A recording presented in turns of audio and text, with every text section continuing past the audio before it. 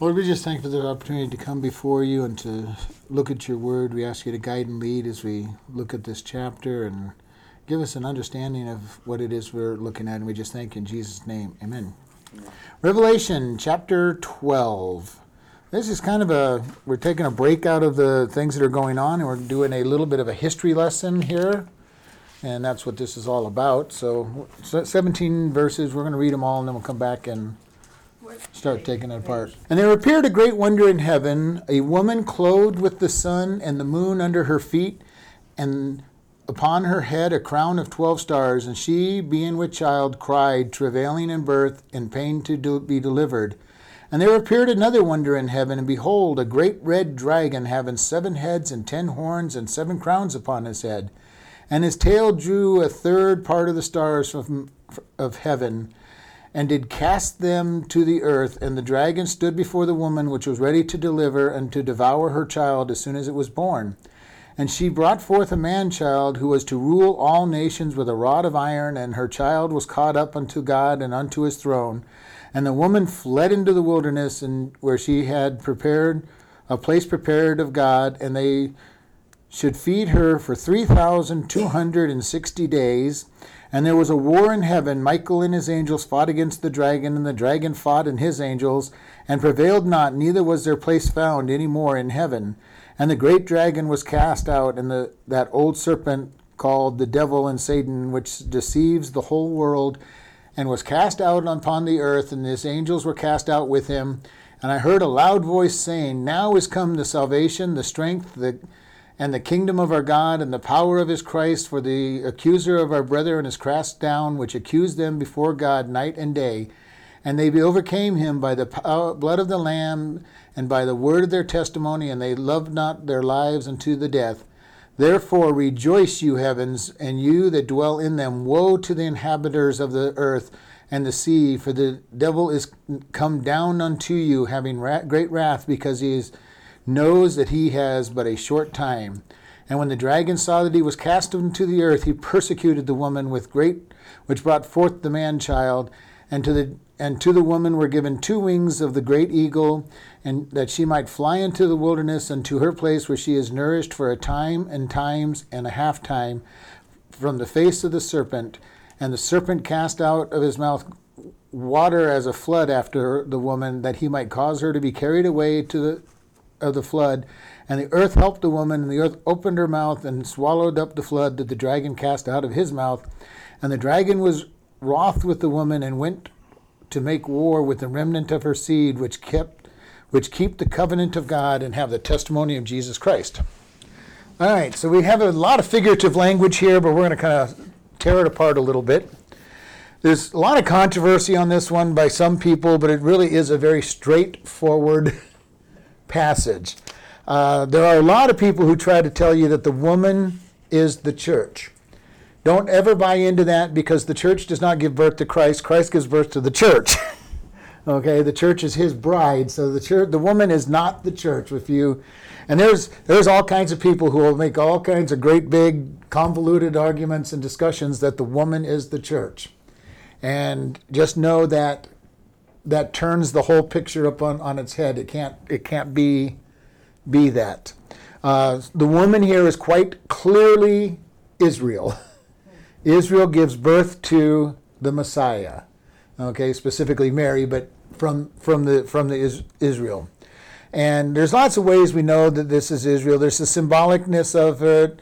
If you go back to Genesis chapter 37, we have a vision that Joseph gives, verse 9. And he dreamed yet another dream, and told it to his brothers, and said, Behold, I have dreamed a dream more, and behold, the sun, the moon, and the 11 stars made obeisance to me. And he told it to his father and to his brethren, and his father rebuked him, saying, What is this dream that you have dreamed? Shall I and your mother and your brothers indeed come to bow down ourselves to you in the earth? So in this case, Jacob recognized the sun, moon, and the stars representing the family. And so they'll use that to show you that this is who is being talked about here. But just the context of it has to be Israel. Israel is the one that gives birth to Jesus.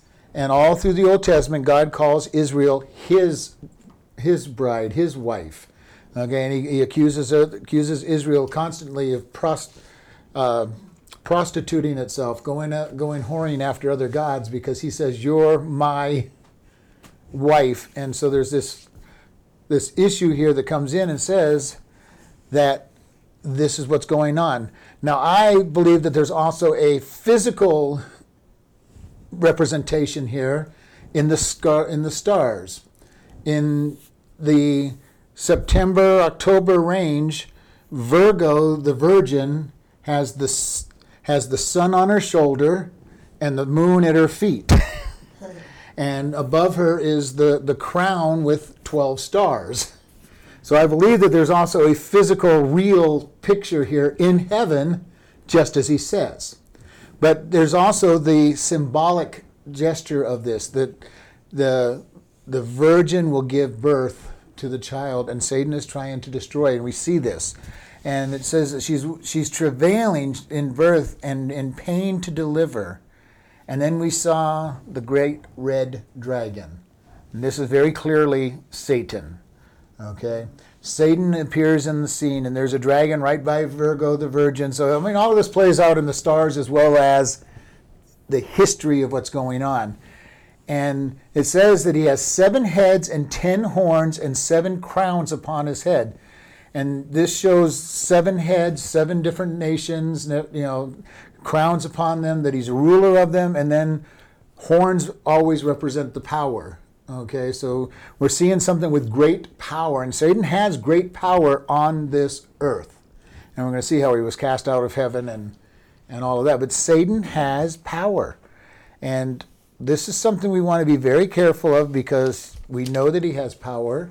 He was the main cherub in his day before he fell. Okay, he was next to God. He was the top angel, which is why his fall is so bad, because he saw God. He heard the counsels. He was as far as angels go, he was the one right there with God, listening in on different things and knowing what was going on, and yet he turned from God. And this is an amazing thing. The absolute, he had full knowledge, and he still turned from God because of pride. He decided he wanted to have that pride. And in Isaiah, we have the I wills of Satan. I will ascend unto the holy place. I will make my throne, with God. And he goes all these different things. And it was found that he had this great pride because he was not happy with his place in heaven. His place in heaven being the number one angel wasn't enough. And when you see the sin nature, that is the sin nature. We're never happy with whatever we've got. There's always something more that we want. And this is true for all of us. If we let our sin nature rule, we always want more. Just a little bit more. I believe it was Rockefeller that was asked, how much money is enough? Just a little bit more. Just a little bit more than I have is enough. And that's always going to be a little bit more. Okay, so she's with this woman that's seen up there with the crown of 12 stars, the sun and the moon. Very clearly, this is talking about Israel as a whole, specifically Mary at the last times. And she gives birth, and then this red dragon in verse 3, having 7 heads and 7 crowns. And just in case we don't know who it is, it's going to go further. And his tail drew down a third part of the stars of heaven and did cast them down. And this shows us that Satan, when he was cast out of heaven, he took a third of the angels with him. And it's a pretty amazing thing. It's we sometimes wonder about this. How deceptive is he to be able to trick a third of the angels who see what's going on in the heavenly realms to be on his side? And they were cast down to this earth. Okay, this earth has become his domain. And he went in and he tricked Eve and got her to sin, and then Adam sinned with Eve so that he didn't lose her, and gave Satan the title deed to this world. And this is a critical thing. The Bible tells us that Satan is the god of this world, little g God. He's not an omniscience God. But he is the ruler of this world until Jesus came and he died to take away the title deed from him. And we talked about as the seventh trumpet comes that all of a sudden it's time for him to start taking back what is his. He bought it, he's taking it back. Now he's taken a long time to get around to taking it back, but he bought it at the cross, and at the end of the seventh trumpet it says, okay, now is the time. And if you remember that, it says now is the time for him to take back the world. And this is where we're going to start seeing this transition all through this in this chapter. And as we look at this, he says, the dragon drew a third of the stars, and he stood before the woman ready to consume her child. And one of the things that has happened all through history is that Satan has tried to destroy the Jews. Why does he want to destroy the Jews? Because if he can destroy the Jews, he could have kept the Messiah from being born. He did it during the famine where Joseph saved them. When they were in Egypt, the Pharaoh tried to have the males killed so that they would not be able to have a pureblood line. They had all the different wars through the 40 years of wandering where they were tried to be destroyed. You had the Assyrians carrying away captive Israel, and they had a habit of destroying people. During the Babylonian captivity, they were scattered all across the world, and the idea was that maybe we can dilute this bloodline. Herod, when Jesus was born, killed all the children in Bethlehem 2 years and younger, trying to kill the Messiah. Satan has forever been trying to destroy the Israelite people so that he could stop Messiah from being born, standing before the woman to consume her child when it was born. Since Jesus has been born, Satan has kept up the attacks on the Jews. Anti-Semitism has been very strong and is growing again. And the idea is that if he can kill off the Jews, he knows he can't stop the Messiah from being born because the Messiah has been born. But his next goal is to stop what we're studying now. The Jews being raised up at the end days. So he's trying hard to destroy them even to this day. Hitler came along trying to destroy the Jews, and all these different groups that have tried to destroy the Jews are backed by Satan to get rid of them so that the book cannot be fulfilled. And he's not going to win. He's not going to win because God's not going to let him destroy his people. It all has to be there so that the fulfillment of the book, the fulfillment of what God says is going to happen, can happen.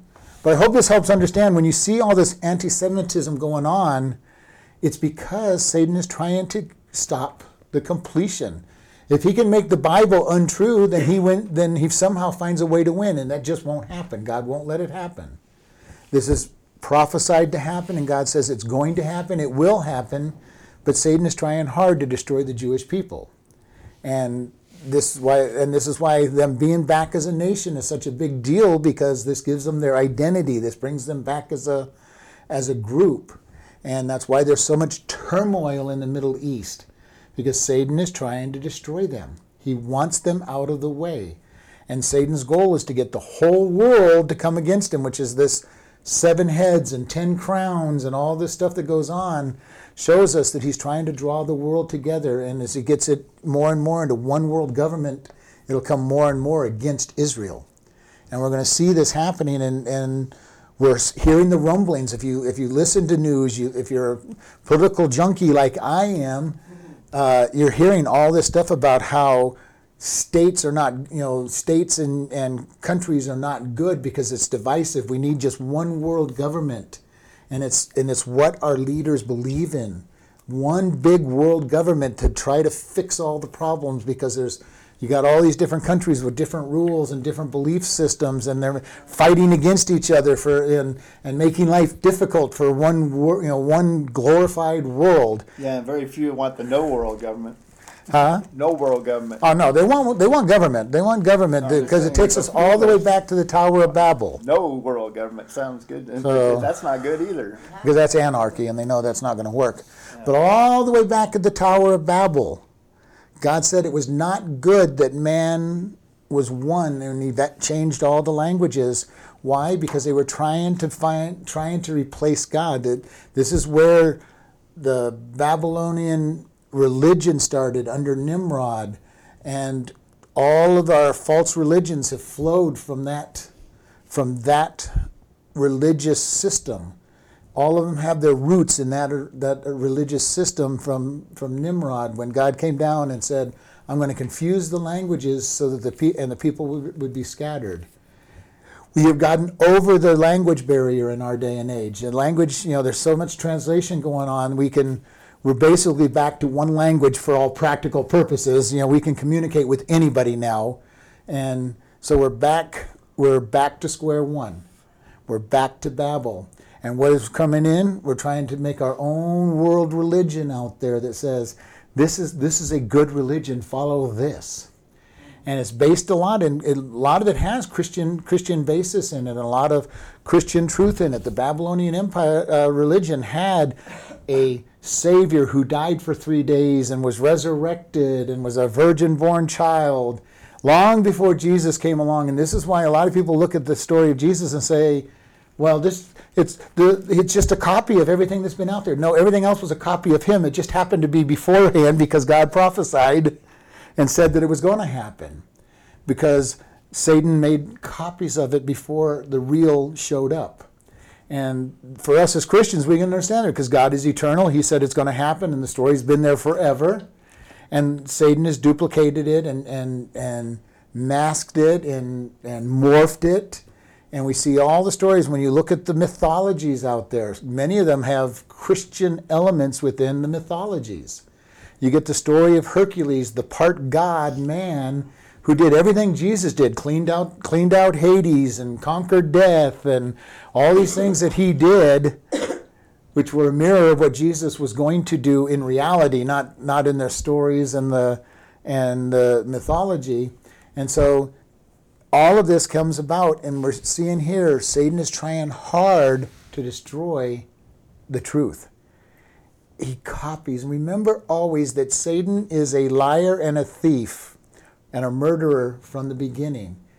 He does. That's what it says in the scriptures. He was a murderer. Kill, steal, and destroy. Yeah. And his whole goal is to destroy anything that God wants. And he never creates anything of his own. He always counterfeits. He is not a creator. He is not somebody who does something new. He counterfeits everything. And so this is why God has a truth, and for every truth that God has, Satan has multiple lies to try to get us to believe. Jesus is the way, the truth, and life. No one comes to the Father but by me. Satan comes along and says, oh, there's no such thing as God. No, there's no such thing as good. And then for those who really want to be righteous, do more good than bad and you'll be okay with this God. He has all these different lies on how you can come to heaven and enter into heaven when God says there's only one way. And Satan comes along and says, oh no, there's lots of ways. God says, be faithful in your marriage, and Satan comes along, oh, that's just trying to keep you from having fun. Just have have as many wives as you want, have as many flings as you want. It's all, nothing bad about it, and he gives you all these lies. God's, whatever God says, Satan has a whole bunch of lies about. And so we always want to be able to look and say, what are the lies? What is the truth? And be able to identify some of these lies that come our way, and by knowing the truth. Because Satan is out there, and he knows that the best lies have just enough of truth in them to sound good and draw you in. When you're told a real whopper of a lie, you look at the person like, yeah, right, you know it's a lie. But when there's just enough truth in what they're saying to kind of draw you in, like, well, maybe, I do know that that's a fact, and all of a sudden it's wrapped around with all these lies, but you're drawn in by the little tidbits of truth. That is how Satan lies. He mixes up just enough truth to say, come on in, get this hook, get this hook. He baits all the lies with a little piece of bait of truth to draw you in, and his lies are out there. God says he created the world in 6 days. We've got all the lies out there of evolution and theistic evolution and no God at all being involved and just needing science and all these different other alternative beliefs. And God says, I created it in 6 days. Now, a long time ago, it used to be really hard because people couldn't understand why God took so long to make it in 6 days. They figured it had to be 6 seconds. Which makes sense. God could have created the world in 6 seconds. I mean, no, he could have created it in a second, just a thought, and he could have had everything all created. But he created it so that a day would represent something, and that every seventh day we'd rest. Because God could have done it in seconds, and then we wouldn't have had a week. The week is the only thing out there that really has no basis out there to figure out why it's there. Okay, we have a month because it takes the moon, 28 days to go around the Earth. We have a year because it's 364.14 days, 0.25 days to go around the sun. But a week really isn't anything. I mean, it's just kind of arbitrary out there, and it's arbitrary because God took 7 days to create 6 days to create and 1 day to rest. And so all of these things out there that God is saying, I've got this. You need to rest. Satan says, just go out there and keep working because you'll lose everything if you take day off. God says, give him a tithe of our offering. Satan says, what a dumb thing to do. Keep everything that you want. You need everything. Okay? Whatever God says in the scripture, Satan's going to come around with a whole bunch of lies to us, and we need to be able to understand the truth. If we see the truth, we'll see the lies.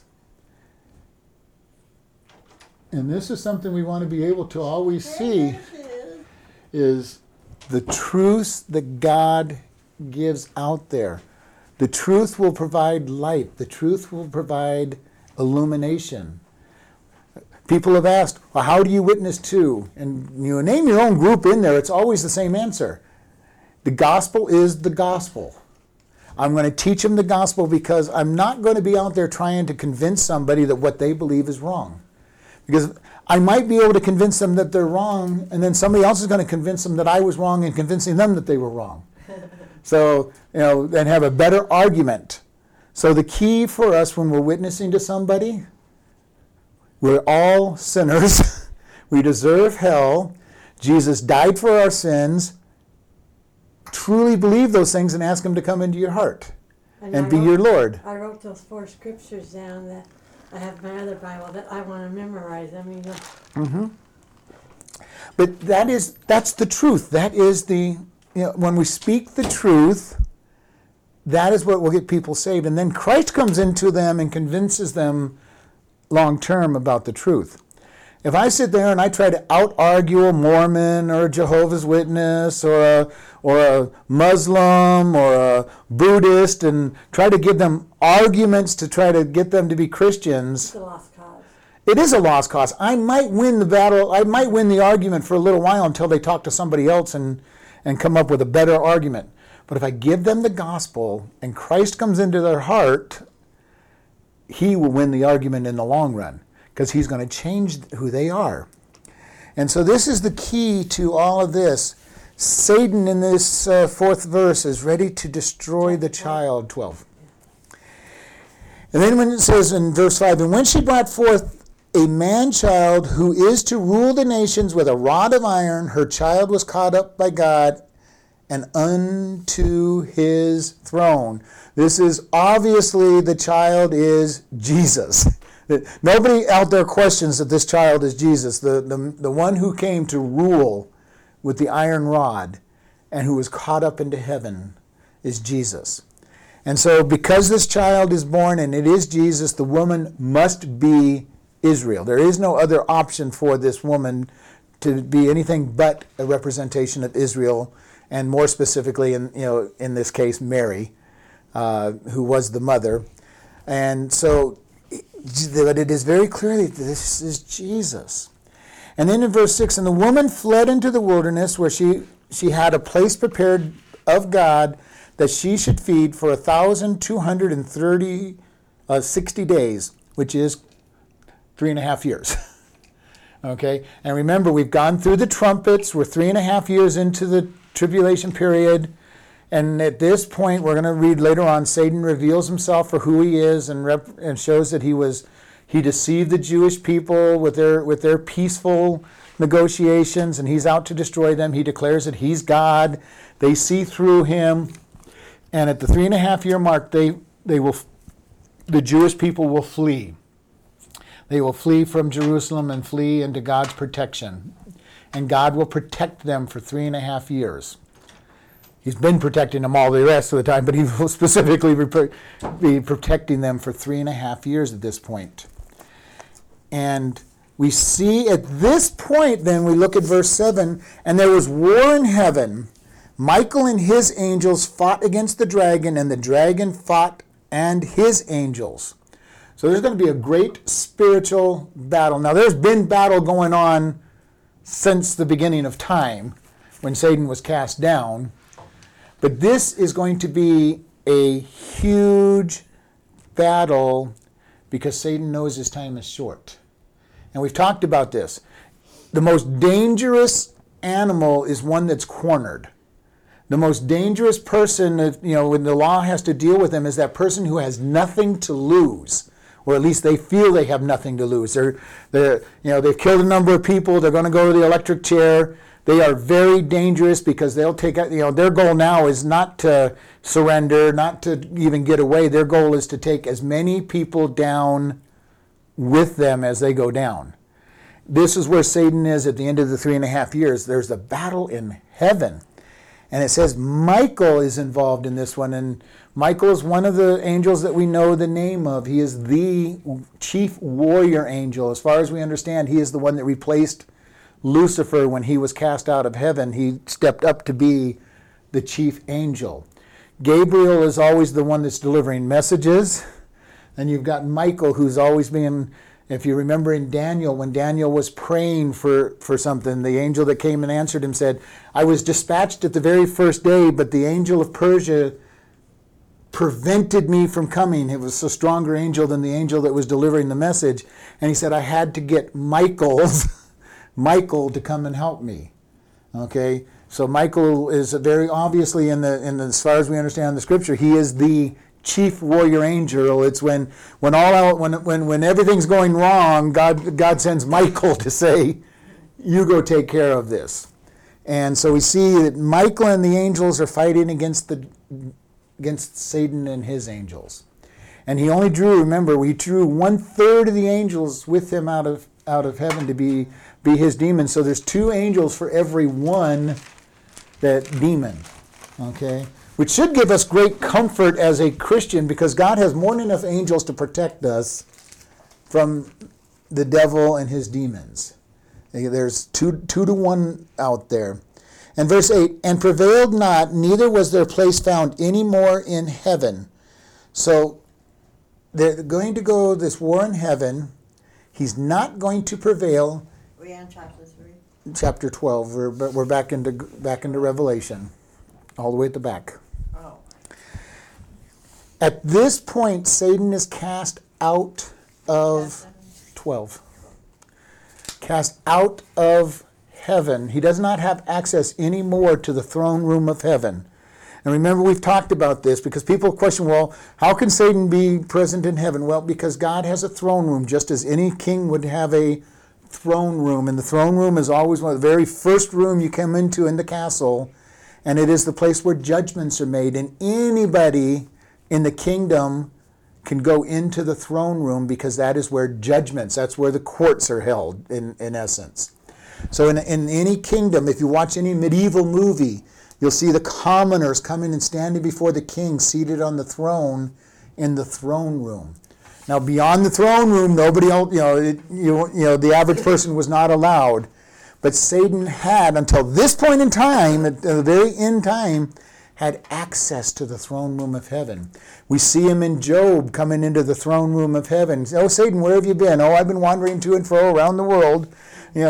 Have you considered my servant Job? And oh yeah, I've considered him, but you're protecting him. I can't do anything to him. And God gives the permission to go do it. And he's done that all through history. He goes to the throne room and God says, what have you been doing? I've been wandering around. And have you considered my servant? And he puts some servant out there, and it doesn't seem like anybody suffered as bad as Job, but the good news is Satan always has needed permission. And we've talked about this. Satan is on a leash by God, sometimes a very short leash, sometimes a little longer leash, but he has only so much room that he can go, and he can go no further. And in Job's case, he had a pretty long leash. His leash was you can do anything to him, but you can't take his life. That's a pretty long leash as far as I'm concerned. But it started out with a really short leash. Okay, you can take his possessions, but you can't touch him. Okay, and then it was you can touch his health, but you can't take his life. Satan is always on a leash with God. And even in this battle, he's showing that he can't win. Because remember, Satan is a created being, and God could just unthink him out of existence if he wanted to. He's a created being, just like any of us. He could just say, well, I don't want to believe in these people anymore, and poof, we're gone, and lose concentration for just a moment, and this whole world would just blow to pieces because he holds all things together. Satan is on this leash, and it's going to come at the end days when he doesn't even have access to the throne room. That says right here, there was no place found in heaven for him. So he couldn't even go into the throne room. He's been banned completely from heaven in this last 3.5 years of the battle. But he could, like you said, I didn't know that Satan can go to heaven, but in that one. Right now. Yeah, right now, but not later on. But when he comes to this battle, when he does a full-fledged war against God, knowing that his time is short, God says, okay, you're not even, because there's nobody to protect. He's got Israel placed in their protection. He's got the church in heaven with him. So all that's out there are those that belong to hell anyway. Yeah, So Satan is going to do quite a bit down there. But even then, he's going to be on that leash, and God's going to say, no, you can't do but so much. Because he's so used to doing it before. Right, because that's what he does. Yeah. God is sovereign, and he's going to do what he wants to do. Verse 9, and the great dragon was cast out, that old serpent called the devil and Satan, which deceives the whole world. He was cast into the earth, and his angels were cast out with him. So we see this total casting out. And we see here, if there was any question of who the red dragon was, it answers it right here in this chapter. It is the devil. Okay? If there was any question, because we already know that he was cast out, he took a third of the angels with him, so it was very clear from that. But just in case there was any question as to who this was, it says he was the devil and Satan. Okay? So we want to be able to keep that in mind because God very clearly is showing the pictures. And this is why this chapter draws a lot of people, with a lot of questions, but it's very clear who each of the characters are, because it's just doing a history lesson. Satan was cast out. He's done all kinds of problems. He's going to go to battle for the last 3.5 years. He's been continually trying to destroy the Jews and their people, first to try to keep the Messiah from being born, and now to try to keep the book of Revelation from being fulfilled. Okay? So he's always been out there trying to destroy the Jews because they are the centerpiece of Scripture. And we need to keep that in mind. There's a number of people that try to teach that the church has replaced Israel. That is not true. Israel has been put on the back burner for the last 2,000 years because God has been dealing with the church. But once he takes the church out, the Jews become the centerpiece of everything again. They were the centerpiece, and they will be the centerpiece. And God has just taken a little hiatus for the Jews and said, okay, I'm going to keep protecting you and everything, but I'm going to deal with my church. My church is going to evangelize the Gentiles. You failed to go out and bring the Gentiles into me. I'm going to use the church to bring them to me. And then at the end days, we'll finish up with the Jews. Okay? God is not finished with the Jews. They're his people. They're his people forever. And so this all goes into this whole key. And the whole reason Satan is trying to destroy him, like I said, before was to try to keep Jesus from being born, because if he had wiped out the Jews, then the Messiah would not have been born. Because God told each one of them, each of the promises, he told Adam and Eve in Genesis that the Messiah would be coming, that he would bruise the serpent would bruise his head and he'd crush the serpent's heel. He told Abraham, those who bless you will be blessed. And by the way, you're going to have a ruler. Jacob and Isaac. He told David that one of his descendants would sit on the throne of Israel forever. And that'll be Jesus, who comes in that line of David. So Satan's goal up till the time Jesus was born was to get rid of the Jews. Because if he could get rid of the Jews, all that God said would have been a lie. And ever since then, since Jesus, he's been trying to get rid of the Jews because he doesn't want these verses in Revelation to be true. I hope you get that understanding. It's a whole battle out there, and that's why all that stuff is going on. Verse 10, and I heard a loud voice in heaven, now is come the salvation, the strength, and the kingdom of our God, and the power of his Christ, for the accuser of our brethren is cast down, which accused them before God night and day. All right, we're coming into the last 3.5 years of the tribulation. We've had the trumpets all sounding.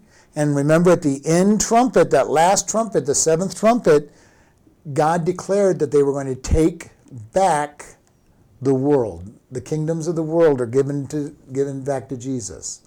Okay? He bought them at the cross.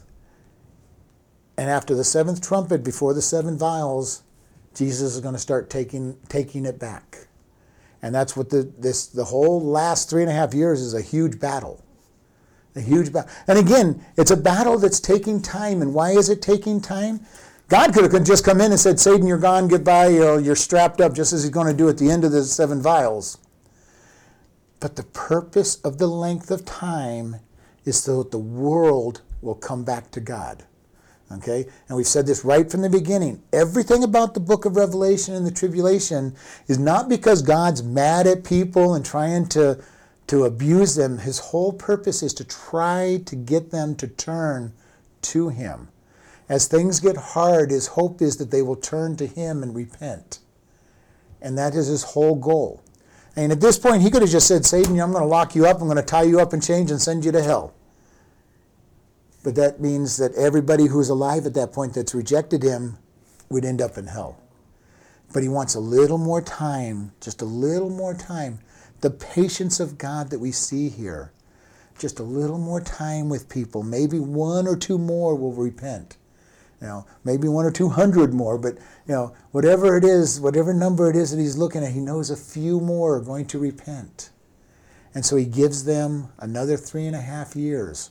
Now, another 3.5 years that you don't want to be living under, but another 3.5 years, and that hope is that all of that sorrow and pain and abuse that they're going to get from Satan will draw them to God. And that's his whole goal. God is so patient, and most of us are probably very happy that he was patient, because I'm very glad that he didn't say that things were over before I was 10 years old and got saved. But this whole thing that is out there, his patience, his desire to draw people to him. And it's unbelievable, the amount of patience, because of how much he hates sin and wants judgment for sin, and yet he's being patient with people because he knows that some are still out there that are going to respond to his love and his mercy and turn to him. And that's what his patience is all about. His patience with Israel is as they're rebelling against him year after year after year after year after year after year for centuries before he sends them into captivity to teach them a lesson. Is just, you see this great patience. His patience with the people of Canaan, where he waited 430 years for their sin to come to its fullness before he said, okay, that is enough. I'm going to destroy the Canaanites. 430 years. And God is patient. And we need to be so thankful sometimes that God is patient, because we do a lot of things that are wrong, and he's patient with us. But then we don't have may not be decades-long patience, but he has patience with us to draw us into it. All right, so he says, now has come salvation, deliverance, and strength. God gives us strength and the kingdom of God. And this is what we're talking about. At the end of the 7th trumpet, God is starting to say, I'm taking the kingdoms. I am going to directly rule these kingdoms. They're going to be put under, and the very end will be when the millennial kingdom is set up, where he rules for 1,000 years over the people who manage to make the tribulation period without taking the mark of the beast, which will mostly be Jews, okay, because they're the ones that are going to recognize him for who he is and be hidden. There will be a handful of others. There's always, we talked about this a couple weeks, there's always a remnant out there. God always has a small number of people that believe in him, or a large number of the people that believe in him. Power of his Christ, and the accuser of our brethren is cast down, which accused them before God night and day. And that's Satan's goal right now. Satan does not spend much time on this earth. He's got all his little demons reporting to him, and he stands before God accusing him. God, you know what so-and-so has done. You know what this person's done. You know this person's supposed to be one of your children, but look what they're doing. Accusing them. And Jesus is up there as our defender, our mediator. And his answer is real simple. Father, I paid for that.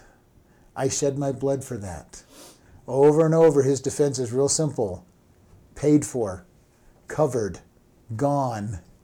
And Satan keeps accusing us, and Jesus says, paid for. I paid for it. I'm the one that paid for it already. And there's a song that I like listening, One Drop of Blood. Paid for all of our sin. The preciousness of Jesus' blood and his sacrifice. One drop of his blood covers our sin.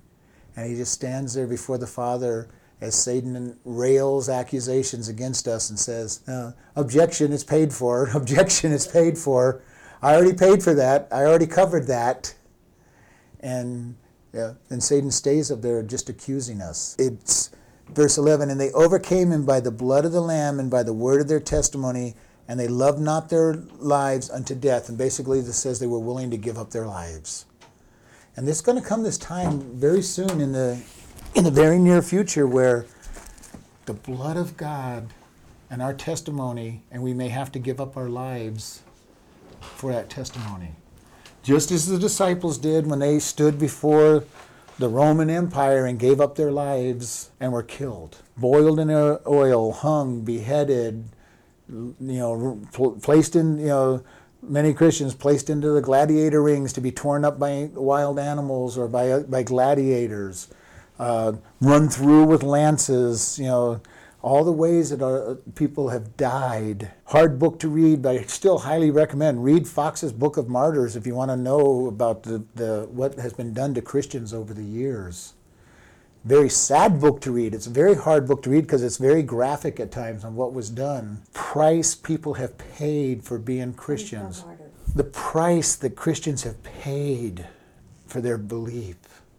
Burned at the stakes, crushed beneath rocks, put between boards and put weights on until they died from being compressed, paraded through the streets, and usually naked, and then killed in various ways. Exactly. Satan has continually attacked God's people, and yet because we have such a strong belief on what we believe, we're able to say, God, if this is what you want to do, I'm willing to do it. I'm willing to suffer for whatever it is you want me to suffer. And Satan has seen this over and over and over. I don't know why he keeps doing it, because the more he destroys the church, the stronger the church gets. But it's true that there's nothing new under the sun. Everything that's going to happen has happened already and will happen again. It just is the way it is. And there's going to come a time very soon when we're going to be paying with our lives for believing in Christ. And during the tribulation period, those people are really going to pay for their belief. The church will be gone, but there's still people that are going to be coming to God, and they're going to pay with their lives for coming to him. Verse 12, therefore, talked about overcoming by the blood of the Lamb and dying. It says, therefore rejoice, you heavens, and you that dwell in them. Woe to the inhabitants of the earth and the sea, for the devil has come down into you, having great wrath, because he knows that he has but a short time. So the short time that Satan has at this point, 3.5 years, he's going to make things very difficult. Very difficult for the world. And that's what we talk about, that idea of an animal that's cornered or somebody who has nothing to lose is very dangerous to try to deal with. In Satan's last 3.5 years, he knows his time is done. He's just going to try to do as much damage, as much harm as he can do for that 3.5 years. And praise God, the church won't be here, but it will not be someplace you would want to be, because he is going to be out to destroy, to kill, to hurt as much as possible. Verse 13, and when the dragon saw that he was cast to the earth, he persecuted the woman which brought forth the man-child, and this is back to Israel again. And the woman was given wings like a great eagle, that she might fly into the wilderness, into her place where she is nourished for a time, times, and half a time from the face of the earth. And that time, times, and half a time is a very fancy way to say 3.5 years, which goes back to where we talked about where the child was born and she was fed for 1,260 years, which is 3.5 years. We see this recurring theme at the end of this book, 3.5 years, the last 3.5 years of Satan's rule. And it's going to be a terrible, terrible time, because we got God throwing down the vile judgments, and we got Satan trying to do as much damage as he possibly can within the bounds of the leash that God's got on him. Because obviously he's probably always doing that. Huh? Well, he's always doing that. He's a troublemaker. But he's always had, at this time his chain is going to be let loose a little longer than it has been. But God still has a chain on him during this 3.5 years, because if he didn't, he would destroy everything. I mean, he's powerful enough to destroy everything. Yeah. Well, Armageddon will be coming. He's powerful enough to just say, okay, God, I've only got 3.5 years. I'm just taking them all and kill everybody if God didn't keep a leash on him. So even during the tribulation period, Satan has a leash on him. He's not free to do whatever he wants to do, because if he was, he would kill all of humanity, because that is his goal anyway. And remember, we've said this before, his goal is to take as many people away from God so that God is hurt to the greatest degree. Okay? Because he's not the ruler of hell. He's not building a kingdom. He is being sent to the prison of hell, where he is a prisoner, and anybody he draws in there with him is prisoners. They're not his to rule over. They will have their individual cells just like any other prison, and he will be, but his goal is to hurt God by taking as many of his precious creation of us with him. So that's his whole goal. And if he could during this 3.5 years and God gave him a long enough leash, he would have just killed everybody on the planet and said, okay, God, you give me 3.5 years, but there's no people left. And again, remember what I've said, the tribulation period is God's last-ditch effort to draw just a handful more people into his realm. You know, all of this is to try to get people to come and turn to him. All of it. Otherwise, he'd just kill everybody at the rapture, destroy everybody because nobody's coming, and and they would because God is not into making life difficult for people just to make it difficult. Right. The whole purpose of pain, the whole purpose of difficulty is to draw us to him so that we will enter into heaven and spend that time with him. That's the whole purpose of the pain, is to teach us something, to draw us to him. Once we're Christians, sometimes it's to make us empathetic with other people that are having troubles, and just to see, will we trust God even in the midst of pain? And that's sometimes the hardest thing to do, is when things seem to be going wrong, to be able to say, okay, God, I still trust you. And that's our story we get from Job, where everything goes wrong in his life. And Job, and I've said it over and over, Job didn't have the advantage of the first 2 chapters, knowing that God was allowing it as a test. All he knew is that his life was being turned upside down. All the people are going to know in the tribulation is their life is being turned upside down. Unless they've had some kind of education in the scriptures to know, we were told this was going to happen. So God takes Israel and has got a place set aside for Israel, which is in other places identified as Petra. It's the rock city. It's protected. It's hard to get to. But that is where God's going to place his people, and he will protect the Jews through the last part of the tribulation period.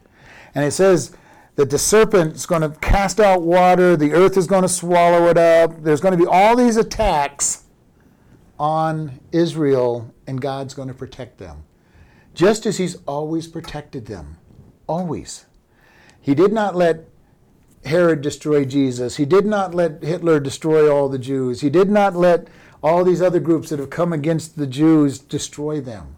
He's protected them, and he will continue through the tribulation, the last half of the tribulation period, to protect them.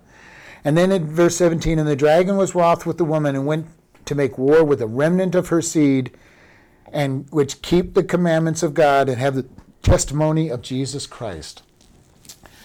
The 144,000 Jews that are giving out the gospel, that are turning to Jesus. God is going to remove the Jews from his touch, so he's going to start going after what's called the tribulation saints, the ones that are converting to Christ after the tribulation. And Satan's going to go to war with them and go after them. And praise God, we won't be here to have to go through all of this. All right, let's go ahead and close in prayer.